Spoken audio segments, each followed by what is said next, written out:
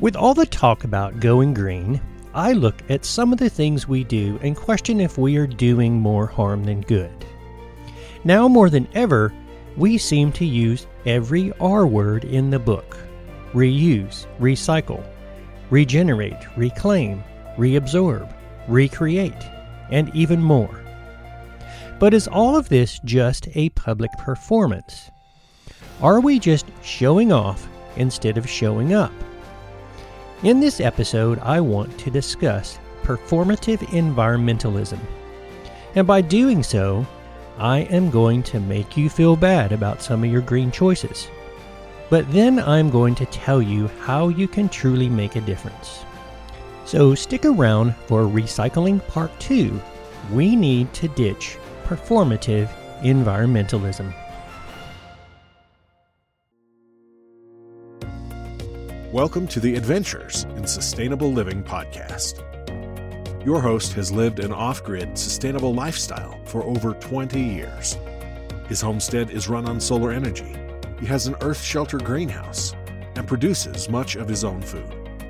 And all of this takes place in the middle of the forest in Colorado.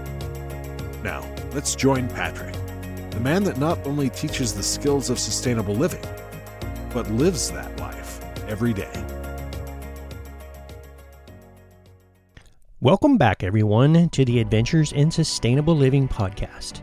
This is your host, Patrick, and this is episode number 78.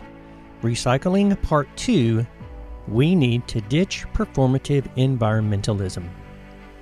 Before we get started, I would like to once again just remind you, if you want to contact me with questions, concerns, or even suggestions on content, especially if there is something in particular you want to hear about, then you can contact me at adventuresinsustainableliving@gmail.com.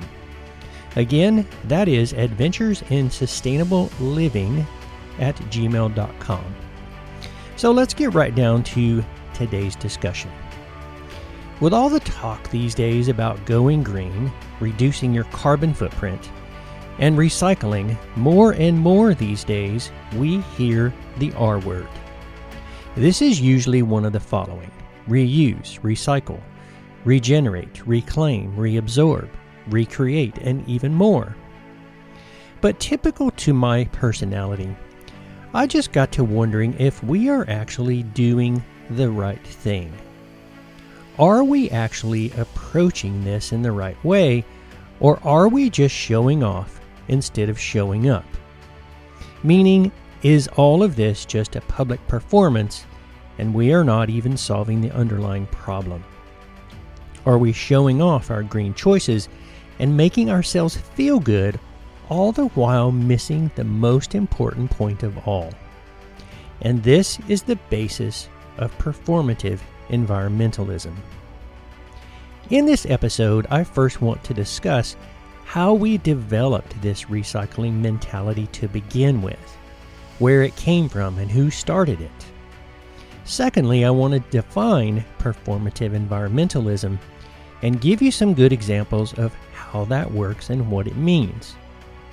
Thirdly, I want to show you that in many ways, the small little things that we do to make ourselves feel better about the environment may actually be meaningless. Then I'm going to show you that industry does nothing but promote this wasteful cycle. And lastly, I want to tell you how you can actually make a difference. In light of all the talk about going green these days, several months ago I asked myself if there was any one thing that I did that had zero impact on the environment. The short answer to that is no. It turns out that just being here on planet Earth, living and breathing, does have some impact. And anything we do beyond that, such as living our daily lives, has even further impact. But that said, we all can't just sit around and live like a bunch of zombies. We have to get on with the business of life. But while living our lives, we have to keep in mind one of the basic principles of sustainability is having as little impact as possible. And part of the solution to that is to minimize our use of resources and then, of course, reclaim what we used by recycling. But as I have stated before, that has challenges as well. But until we solve some of our biggest problems, we still cannot ignore recycling. But before you cement this idea in your head that going green is actually a good idea, I would say it depends on how you go about it. But before we even get to that, taking a look at where we came from offers some valuable insight into why we are where we are today and why everything is such a mess. Once upon a time in our culture, maybe about 75 years ago, if you wanted something to eat, or if you just wanted a cup of coffee, you actually sat down in a restaurant and you were served food on a china plate and coffee in a porcelain mug. This was the ideal circular model for doing business. The restaurant owner sold you food and coffee, and there was very little waste. And in fact, there were very few litter bins on the street because there wasn't a lot of trash. Beverages such as Coke and beer were produced and distributed locally because bottles were expensive and heavy and transportation was slow. But again, this was a circular system because bottles were collected, washed, and used again. And additionally, the producer actually took responsibility for the product and the packaging. Milk and even some foods were worked much in the same way. Milk came in glass bottles and it was delivered right to your door. And consequently, with this circular system, there were bottlers, breweries, and dairies in every small city and town. It was very simple. It was a very circular model. Local businesses operated by local people serving a local market. But then came the urban sprawl and the development of the interstate highway system. Now, most people don't know is that a big part of that was a military move by the government, but the end result is that it was now easy to move things around by truck. And of course, this ease of mobility did not go unnoticed. A man named Bill Coors recognized the opportunity and based his Central Brewery in Colorado. He is the one that actually invented the aluminum beer can and made it open source so that all other breweries could take advantage of the idea. And canned beer quickly became the new American standard.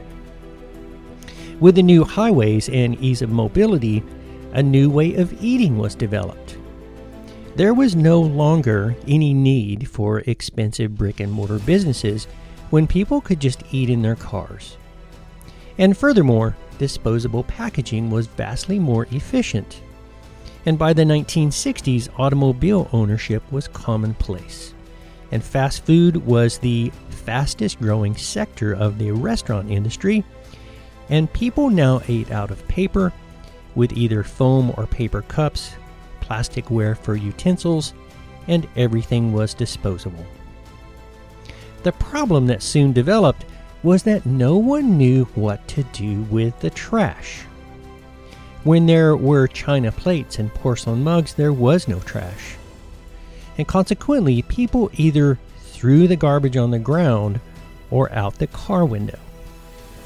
And as a result of this, the Keep America Beautiful program was developed by Philip Morris, Coca-Cola, PepsiCo, and Anheuser-Busch. This program pushed the message that each person was responsible for the destruction of nature and completely downplayed the role of industry in creating a disposable product in the first place. And this was actually the beginning of placing environmental responsibility on the consumer. Then After years and years of people being well trained to pick up their trash, a different problem emerged. The trash dumps were filling up. So in steps the government with stricter manufacturing standards, bottle bills, the outlawing of water dumping, and restrictions on new incinerators. The industry options for dealing with the waste associated with their products was quickly narrowing. And so, recycling was invented. Now, recycling is shoved at us from every angle when the reality is that it is an extraordinary scam. We are taught that recycling is the most virtuous thing we can do, and we even pay serious taxes to make sure it gets done. We now get personal validation from doing the right thing, and we feel less guilty about throwing things away. However, this ingrained behavior just becomes a license to buy more product, which in turn leads to more production and the selling of more stuff. The reality is that this somewhat circular system is just performative environmentalism. We feel good about what we do when we recycle, but we are once again missing the most important point. Performative environmentalism is when a person acts in environmentally friendly ways just for the sake of uplifting and promoting their own virtue and appearance, or just making themselves feel better, rather than genuinely desiring to protect and preserve the planet. It is what I call showing off instead of showing up. But as you likely well know, going green is a hot topic these days. And consequently, industry is responding by producing huge swaths of environmentally friendly products. But this is just performative environmentalism to a higher degree, but served up in the form of greenwashing. So when a company puts more time and money into their appearance of being green, when the behind the scenes reality is something quite opposite, that is called greenwashing. A perfect example of this is when British Petroleum launched this huge advertising campaign to promote how environmentally friendly they are, when behind the scenes they were purchasing gas and oil wells at a record rate.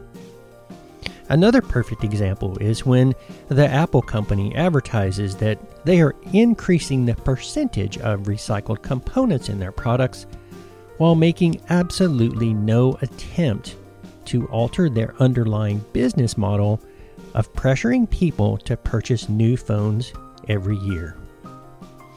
And another perfect example is what I call the straw wars. While I am certain that most people have heard of this, I am also certain that most people don't actually realize the extent of this issue. It all seemed to start with a video of a sea turtle with a straw stuck in its nose that went viral on social media. Now, before I go on here, you have to remember that I am both a veterinarian and a scuba diving instructor, so anything that saves animals, the environment, our oceans, and our planet, of course, is a good thing. However, I also hold the opinion that those little keyboard warriors who march the anti-straw brigade through the streets of social media are doing nothing more than stoking the fires of performative environmentalism, which does more harm than good. Such things cause people to focus on small individual actions that are almost completely meaningless. So, in other words, our attention is once again distracted from the most important point. Now, these straw wars eventually caused the city of Seattle to ban the use of plastic straws in all food service industries. And additionally, New York City and Charleston, South Carolina, and Miami Beach, Florida also have their own versions of these types of bans. But while most of us might stand up and hail the fact that as a culture, we won a small victory with the straw wars and likely saved untold numbers of sea turtles, which of course makes us congratulate ourselves. This only serves as a diversion from the fact that straws only make up 1% of plastic pollution in the ocean, and 40% of our plastic waste results from single-use plastic products. So while it may seem virtuous to ban the use of in-flight straws, that flight from San Francisco to New York generates about 3 tons of CO2 per person. And when you patronize a local fast food restaurant on your way home and feel good about politely refusing the straw, you overlook the fact that the fast food industry produces 32 billion pounds of food waste per year and results in 676 million pounds of other waste as a result of their services. But oh, please, I am just fine without the straw. But this is a prime example of performative environmentalism. We are doing small individual acts that make us feel good, but we are missing the real point. I have noticed in recent months that more and more plastic food containers, especially the plastic drink bottles, have written on the label a little note that says, "Recycle me." So I, of course, dutifully rinse the bottle, remove the label, and drop it in a recycle bin. It makes me feel as if I'm doing the right thing, but this small action fails to address the fact that 1.3 billion plastic bottles are used each day and only 30% get recycled. It fails to address why industry is still producing single-use plastics in the first place. This is performative environmentalism in the most harmful way. So let's take, for example, the bottled water industry, which I discussed in my episode titled A Bottle of Deception. This industry was invented by convincing us that bottled water was better, and meanwhile we pay 1,000 times more for the convenience of it being in a bottle. And their marketing ploy was fabulous. In fact, one of PepsiCo's marketing vice presidents said to investors a number of years ago, "When we are done, tap water will be relegated to showers and washing dishes. And all those plastic bottles will no longer be considered garbage." The Coca-Cola Company's Director of Sustainability Packaging says, "Our vision is to no longer have our packaging viewed as being waste, but as a resource for future use." But this doesn't even broach the subject of what all these bottles are made of in the first place. And by far, the most common material that's used in drink bottles is a compound that's called polyethylene tetraphthalate, which is PET for short, and is used because it is strong, it's lightweight, it's economical and shatterproof, and can even be washed and used repeatedly, and the recycling of these bottles is considered an enormous industry success. But the use of recycled PET, which is called rPET, is increasing due to the industry that's trying to go green. And to some degree, this points to the circular economy by brand owners. But recycling PET is expensive, and the industry claims that it saves 50 to 60% of the energy required to make new plastic. But further studies on the safety of rPET is needed, and some studies even reveal that perhaps even more chemicals are leaching into food and drinks from this new material. Hopefully by now, you are starting to get the picture that we are actually focusing on the wrong things. Just because something can be recycled does not mean that it actually gets recycled, and that is the problem. Within 50 years, we have gone from reusable items to single-use disposable items that have become the bane of our existence. We actually spend billions of dollars to build and maintain landfills. We complain about dirty cities and plastic waste islands floating in the ocean. We are stuck in this perpetuating addictive cycle of consuming, recycling, and then consuming more. We continue our pervasive disposability practices that governments try and clean up and manage, while we all accept this as a normal part of life, while producers sidestep any responsibility for the end-of-life management of their products, and designers perpetuate stuff designed for disposability instead of durability. And furthermore, if you really examine the impact that one person has on environmental change, you will find that it is a drop in the bucket compared to industry polluters. The impact that we have by purchasing a hybrid vehicle or converting to energy-efficient light bulbs, going plastic-free or going waste-free, are insignificantly minor compared to the responsibility of big business and big oil. So at this point, you might be asking yourself if going green is even worth it, or you might start feeling that I am downplaying individual responsibility. But actually I am not. But focusing on individual action is a grave error if it covers up the fact that industry has a much greater responsibility than the individual. But I will tell you what really does matter. I will tell you the real reason why individual action makes a big difference.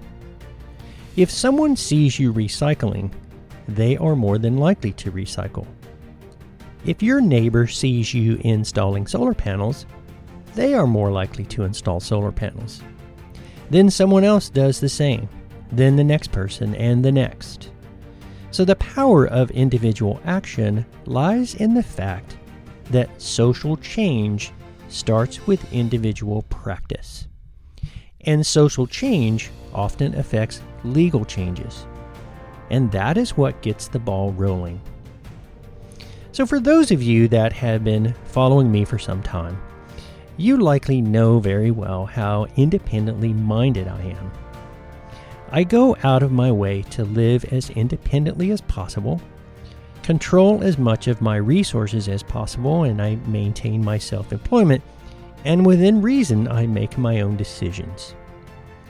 But that being said, there are so many things in the world that I cannot control.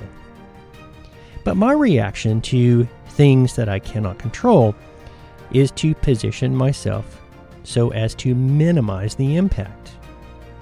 So for example, I of course cannot avoid paying taxes, but I can be self-employed and take advantage of numerous legal means to minimize my tax burden. I cannot control the price of gas, but I can get really creative and dramatically reduce my driving. I cannot control the price of food, but I can produce my own food. So the bottom line here is that I cannot save the planet, but I can reduce my impact and teach others how to do the same. And it's quite possible for each and every one of us to find small ways to control our own resources in a much more sustainable way, as opposed to being dependent on a supply chain that we cannot control. And since we literally live in the age of information, ignorance is truly a choice, because there is no longer any excuse for anyone to not find out how to reduce their environmental impact. But however, part of the problem with living in this age of information that we live in is that there is so much misinformation out there. So for example, for many years we were told that eggs and even potatoes were bad for you, and tomatoes were once thought to be poisonous. And with so much information out there, it is often hard to know what to believe. But at the end of the day, a huge part of that misinformation comes from the producers of many of the products that we consume. These producers have convinced us that the consumers are to blame. They conveniently state that, oh, we are just the producers that are satisfying public demand. But it is these same companies that like to confuse the public and promote distrust in climate science and impede vital policy changes, so they keep up profiting while the climate change is accelerating and the world is literally burning. But make no mistake, big industry and big oil are to blame for many of the environmental changes. Just 20 of these companies are responsible for 35% of global emissions. And the impact that we have as individuals is nothing compared to industry. One household going car-free, flight-free, or even going vegan may save 4 tons of emissions per year. But the world actually needs to slash tens of billions of tons annually, and this type of change requires government investment and strong regulations. But while one individual cannot make a difference, the true power is in collective action. Individuals acting collectively will shift mores and norms, will change consumer culture, will curb emissions, and make drastic political change more likely. If only 1% of us takes action, then that could actually be enough to start changing our culture. And we also can't lose sight of the fact that it only took one single teenager to get the attention of the entire global community on the subject of climate action. But if we really truly want to convert to a circular economy, we are going to have to ditch performative environmentalism. So you may feel good about refusing the straw at the drive-thru window, but look at the amount of waste that the fast food industry produces. It may make you feel really good to take your reusable coffee cup to Starbucks, but what difference does that make when you sit for 20 minutes idling your gas-guzzling SUV at the drive-thru window? On one hand, you do something that makes you feel good, and on the other hand, you're ignoring the underlying problem in the first place, and you're missing the point. And this is performative environmentalism.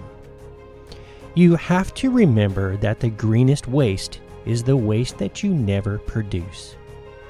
Recycling, albeit a good thing, should be the last resort. And the whole point of this episode is that we need to address the underlying problem, which is our wasteful lifestyle, instead of making ourselves feel good about recycling, because you know what? We shouldn't be producing all of the waste in the first place that we have to take such great efforts to try and recover that resource. At the end of the day, we are going to have to do more than change our coffee cups. We are going to have to change our culture. And as a culture, we could actually sit down in a restaurant and drink coffee. We could buy beer in refillable and returnable bottles similar to what is done in the rest of the world. But that is going to require some lifestyle changes and some loss of convenience. That is going to require all of us to show up instead of showing off. But the added benefit is that we get to slow down and actually have a conversation. And you should never underestimate the power of a good conversation, which so many of us tend to forget about in our age of social media.